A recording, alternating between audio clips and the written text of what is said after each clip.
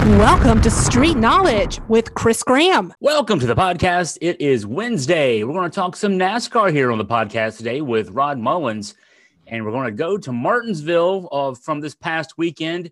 And Rod, I have to ask, who do you think the bigger winner was? The actual race winner, Christopher Bell, or Ross Chastain? And I still can't believe what he did to get his way into the championship 4. I can't either. And I think probably Ross Chastain is the one that is the big winner that comes out of this more than anything. I have to tell you, this was one of those races where there was a lot of beating, a lot of banging on people back and forth. And I knew coming down to at least the last under 50 laps to go, there was going to be a lot of jockeying for position. I just did not know that Ross Chastain, and I've got to be honest here. I know this is a family podcast, but I'm just going to say this. I never thought a driver, especially Ross Chastain, had the balls to pull off a move like that. I mean, that's probably one of the greatest moves, I think, in NASCAR history. And I'm just going to be honest about it. I don't think that anybody else could have pulled it off except for him. It reminds me a lot of the pass in the grass when Bill Elliott, Dale Earnhardt during the Winston and, that race, and Bill Elliott complained about it so bad about, he ran me off the track, and then I try to go and he runs through the grass and he still gets back on the lap and wins and, beats me out. He said, there's something unfair about it. Some of the drivers have called, have said this was unfair, totally how it was. There's no rule in the book against it. There's no rule that says you can't do that. He just, he had a chance. He went from 10th to 5th. He cut the distance. He opened it wide open, rode the fence. He didn't bump Denny Hamlin, which I'm sure a lot of Denny Hamlin fans were hoping that he would till they could fight about it.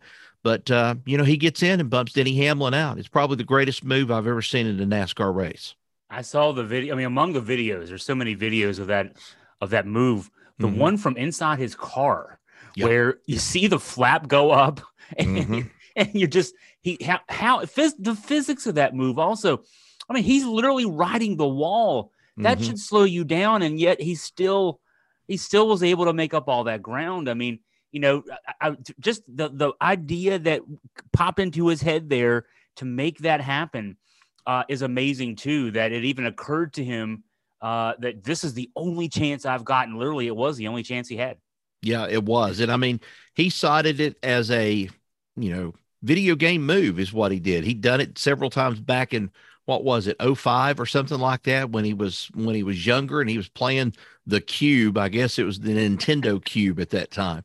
But, he said he pulled that stunt, several times and just didn't think it was going to, happen in real life. And he pulls it off. I mean, it's just incredible. But, I think like I said, it took some balls to do this. And Ross Chastain has, I think it's shaken up the playoffs a little bit. We kind of expected him there, but we didn't expect a move that drastic in order to get him into the playoffs. I think more than anything else, Ross Chastain kind of brings back the purpose to me of what a driver is all about. And that is, you go and you drive, and then you sacrifice, if you have to, your machine and yourself to try to get that win. And that's, the winning is everything sort of mentality about it. But, he wasn't trying to win. That's the other thing about it. He wasn't trying to win and, win the race and do it in a fashion that was reckless and, safety questions about it. But, even Joey Logano said, hey, I just can't believe he pulled something like this off. And, we've talked about this thing of Denny Hamlin and Ross Chastain having these ill feelings toward each other, especially Hamlin toward Ross Chastain and the way he's drove this season. I think that finally got some things put to rest, at least from my perspective of talking about Denny Hamlin. Denny Hamlin has no point or has no place to speak about this right now because Chastain's in the playoffs and he's out. And what was it? 2 points? 2 or 4 points, something like that was what the difference was. And Chastain, by the tiebreaker, jumped ahead of him. So, I mean, it was just unreal. And, left out of all this whole thing was Christopher Bell and the win that he pulled off. A lot of people didn't expect Christopher Bell to pull this off, but now he has kind of increased his chances, so to speak, if you're looking at it from the betting world. Chase Elliott was the favorite going into this thing. And there's some people now saying Christopher Bell is hot. He's got the momentum going in his direction. He could very well go to Phoenix and he could dominate or just be at the right place at the right time and pick up a win and salvage Joe Gibbs Racing's season, as bad as it has been for that team. He's in the playoffs, and it's just something that a lot of us didn't predict going into the early part of the playoffs when they hit Darlington. His third win of the season and second in the playoffs in must-win situations. He had to win this one, or he would not have been in the championship four. He also won October 9th at Charlotte the Roval when that was the cutoff for the round of 8. So, boy, I mean, he's saving the best for last, so to speak, I guess. Yeah, he certainly is. And I've always liked Christopher Bell as a driver too. I mean, he's very deliberate. He's very, he thinks his situation out as to what he's going to do. He's kind of like a less impulsive sort of Kyle Busch, so to speak. I think, not mouthing about things when certain things are in a certain way. He just goes and he does his job. And he's definitely proven, I think, more than anything, that he has a place at Joe Gibbs Racing. Now, before, you could have said, well, Daniel Suarez was there. He didn't do a whole lot while he was there at Joe Gibbs Racing. You had Eric Jones there. He didn't do a whole lot there while he was at there at Joe Gibbs Racing. But now Christopher Bell, plug him in after Eric Jones leaves. It's taken him a little while to get on his feet. And lo and behold, now here he is. He's sitting in the catbird seat in the championship 4 going to Phoenix. And regular season champ Chase Elliott punched the other ticket. He came in 10th in Martinsville, and he's the one who got the 4-point win over Denny Hamlin, so to speak, to get to that championship 4. Elliott, we talked about this before the playoffs started. I mean, he had such a great regular season.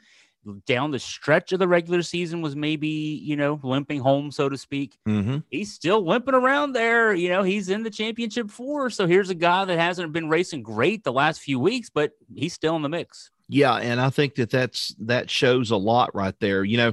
By the finish on Sunday, Chase Elliott ended up, I think, lost the chance at least for the manufacturer's award being awarded to Hendrick, so to speak, for the championship. Now it's in the hands of someone else.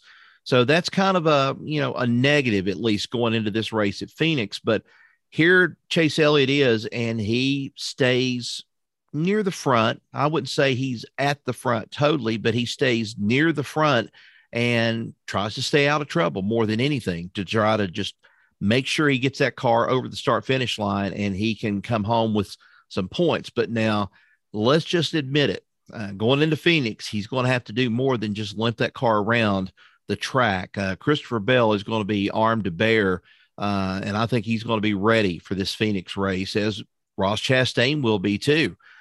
Joey Logano is in that mix. You really look at it, Joey Logano has a credible shot. If he can hold it together, Phoenix has been a good track for him, but if he can hold it together, he's got a good chance. I think we've got 4 drivers right here, this championship 4, better than what we've seen the last few years, that have a chance. Anybody could go and pull off this championship. And if they do, it's going to be the talk of the town for probably the next couple of months before we head back to Daytona. I'd still say if Ross Chastain pulls this out and wins the championship, I mean, that move already is, like you said, Rod, earlier, is one of the more memorable moves in NASCAR history. If he ends up winning the championship on Sunday, that's got to be one of the greatest single feats, that particular move to get him into a championship and then win. That might be one of the biggest things, not just in NASCAR history, but in all sports history. To race his way in that way and then keep himself in the championship run. Yeah, and don't forget about this point too. Trackhouse, really in their first season of racing. This is a small operation. I'm not going to say they're a big operation, but they're small. They've only got 2 cars with Suarez, and they've got the other one with Chastain. This is what was left over of Chip Ganassi Racing. But here is that. Oh gosh, it's just one of those factors in this whole thing. If he pulls this off, he kind of unseats the multi-car ownership teams like the Hendricks, the Team Penske's, Joe Gibbs Racing, he kind of unseats him there. And, it just proves that the little guy, we've had so much trouble with this next generation car and people, finding fault with it and everything else. But you can say going into this race, and whoever comes out, if Chastain comes out on top and wins the championship, Chastain can actually just sit back and say, the next generation car got us here because it leveled the playing field against some of these other teams. And, I was talking with a couple of guys we had come by Ridgeview High School the other day with the NASCAR Technical Institute, and they're promoting STEM. And one of the guys was talking to me, and he works a little bit with Roush Yates engines.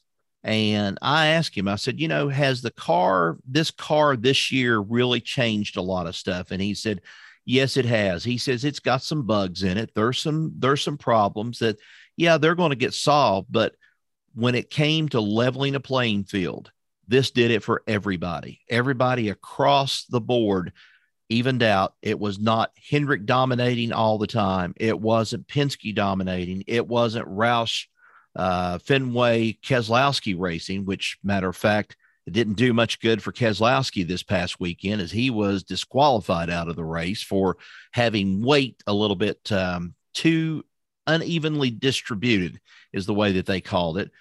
So it's evened out for a lot of people. Now it's up to the teams to kind of get that, close that gap, so to speak, on the safety issues and try to get this car in an even better position for next season. I wanted to get some of your thoughts on the Xfinity Series race, just because of the controversial ending. Wrecking Brandon Jones, and boy, it seems like everybody has an opinion in the NASCAR world on how that one ended. Well, I think Kyle Petty summed it up.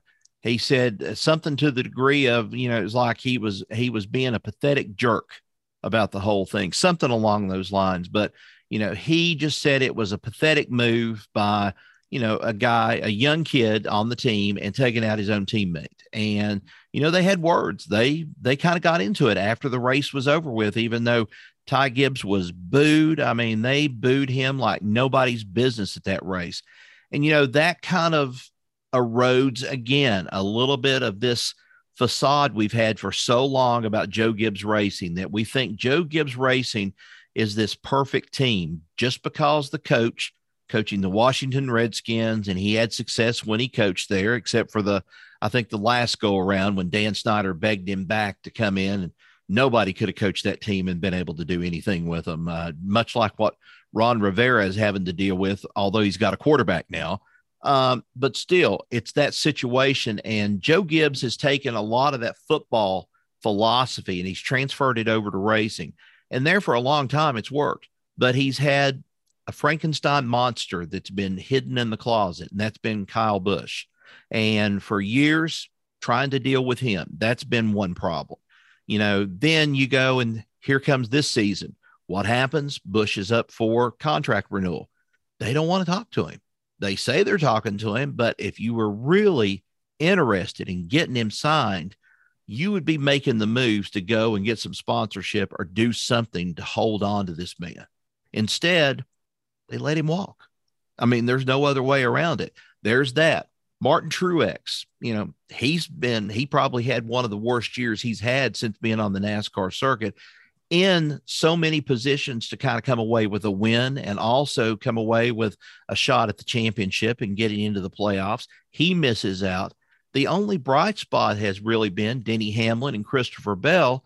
And then Denny Hamlin's had his problems all season long. Either the car's not run right or something's happened here. He gets into a skirmish with Ross Chastain, lets a little bit of the temper fly and saying, he's not going to make, a whole lot of friends this way. And I'm going to remember it. He's going to be on my crap list, so to speak. These things kind of stand out, and Joe Gibbs doesn't say anything about it. And then at the end, when Kyle Busch has already walked out the door, they go to interview him and he says, I really wish we could have kept him. Well, hindsight's 2020, but it doesn't do a lot of good now that Kyle has already signed with Richard Childress for next year. Your star is in Christopher Bell. And then the other star coming up into the ranks for next year is going to be Ty Gibbs. And if you can't control that grandson of yours going out there and supposedly racing with that Gibbs name and trying to be fair and trying to do the right thing, even Coy Gibbs, who's a little bit of a rebel to a certain degree because he defended Kyle Busch on one other event when he came in. I think it was at Bristol. There was one other thing he kind of came in there and talked about one evening in the post race. But, when you can't control your kid and you're trying to teach him how to race the right way and stuff, and you pull a stunt like that, especially on a teammate, that doesn't bode well. And I wonder how quickly or how the best way for Brandon Jones to maybe get out of this race team, because he knows where the emphasis is going to be, and that's Ty Gibbs. And, controversy, however you want to call it, it was still poor racing, poor sportsmanship on Gibbs's part to knock out his own team member. That's even worse than what was it? Cole Custer and Chase Briscoe. Cole Custer running interference for Chase Briscoe. That was bad, even though they're not arguing the fine and everything. But we come back again. It's the same thing with Joe Gibbs Racing. The facade is breaking and some of it's coming apart. Now, what are they going to do to be able to save that race team and keep it together, or at least some semblance of this winning again and winning the old-fashioned way by hard work? Yeah, there was some mocking chants. You talked about the crowd booing. There was a very audible "Thank you, Grandpa" as Ty was making his way to the winner's circle. So, it seems like the shine's off the Joe Gibbs Racing team mantle there, unfortunately for that group. Yeah, I hate it too. I mean, everybody that I've met a couple of people and talked to a couple of people who have met Joe Gibbs. They say he's a wonderful guy. They say he's just a super guy. He's super nice, just really dedicated to what he does. But when it's kind of like when you turn the other cheek a little bit too much, you're running out of cheek. What are you going to turn this time around? And I'm not trying to be super biblical about this and the way that he is, of course, about his belief in his religion. But, sooner or later, you're kind of telling all these people out here, well, turn the other cheek. Well, I don't have very many cheeks left to turn in this case, Joe. So how are we going to do this? How are we going to rectify this situation? And now it's been thrown into his court. And now the people are saying, the racers are even saying this. Owners are saying, play with it. Let's see what you got. Let's see what you can come up with. How are you going to get out of this? So getting back to the Cup Series, Sunday at 3:00 in Phoenix. Sounds like it's anybody's race. It is. I mean, it's anybody's race if you look at it. I just really don't know how this race, we may have another first-time winner on the circuit, and that could really mess some things up too. But, these four guys, they're locked right now. The only thing is it's going to decide who's going to win that one spot in the championship.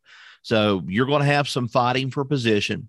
You may even see some tempers flare in this of where you have people that wanted to be there. And I'm talking about Denny Hamlin could also cause some problems, not for him, not for himself, but maybe for Ross Chastain out of it. Denny Hamlin, the two don't like each other. Oh, and let's not forget Chase Elliott too. So that's three people right there that Denny Hamlin could go and put on his crap list, and he could go and say, all right, let's make it rough on him. Let's not make an obvious wreck. Let's not run them out, but let's rub them enough and give them some trouble where they don't exactly stay in this race very well, or they have trouble in this race. That's one thing about this team thing is what we're going to see. Denny Hamlin could very well run some interference for him. I mean, Martin Truex, I doubt it very seriously, but the way I look at it, Denny Hamlin, he's got an axe to grind.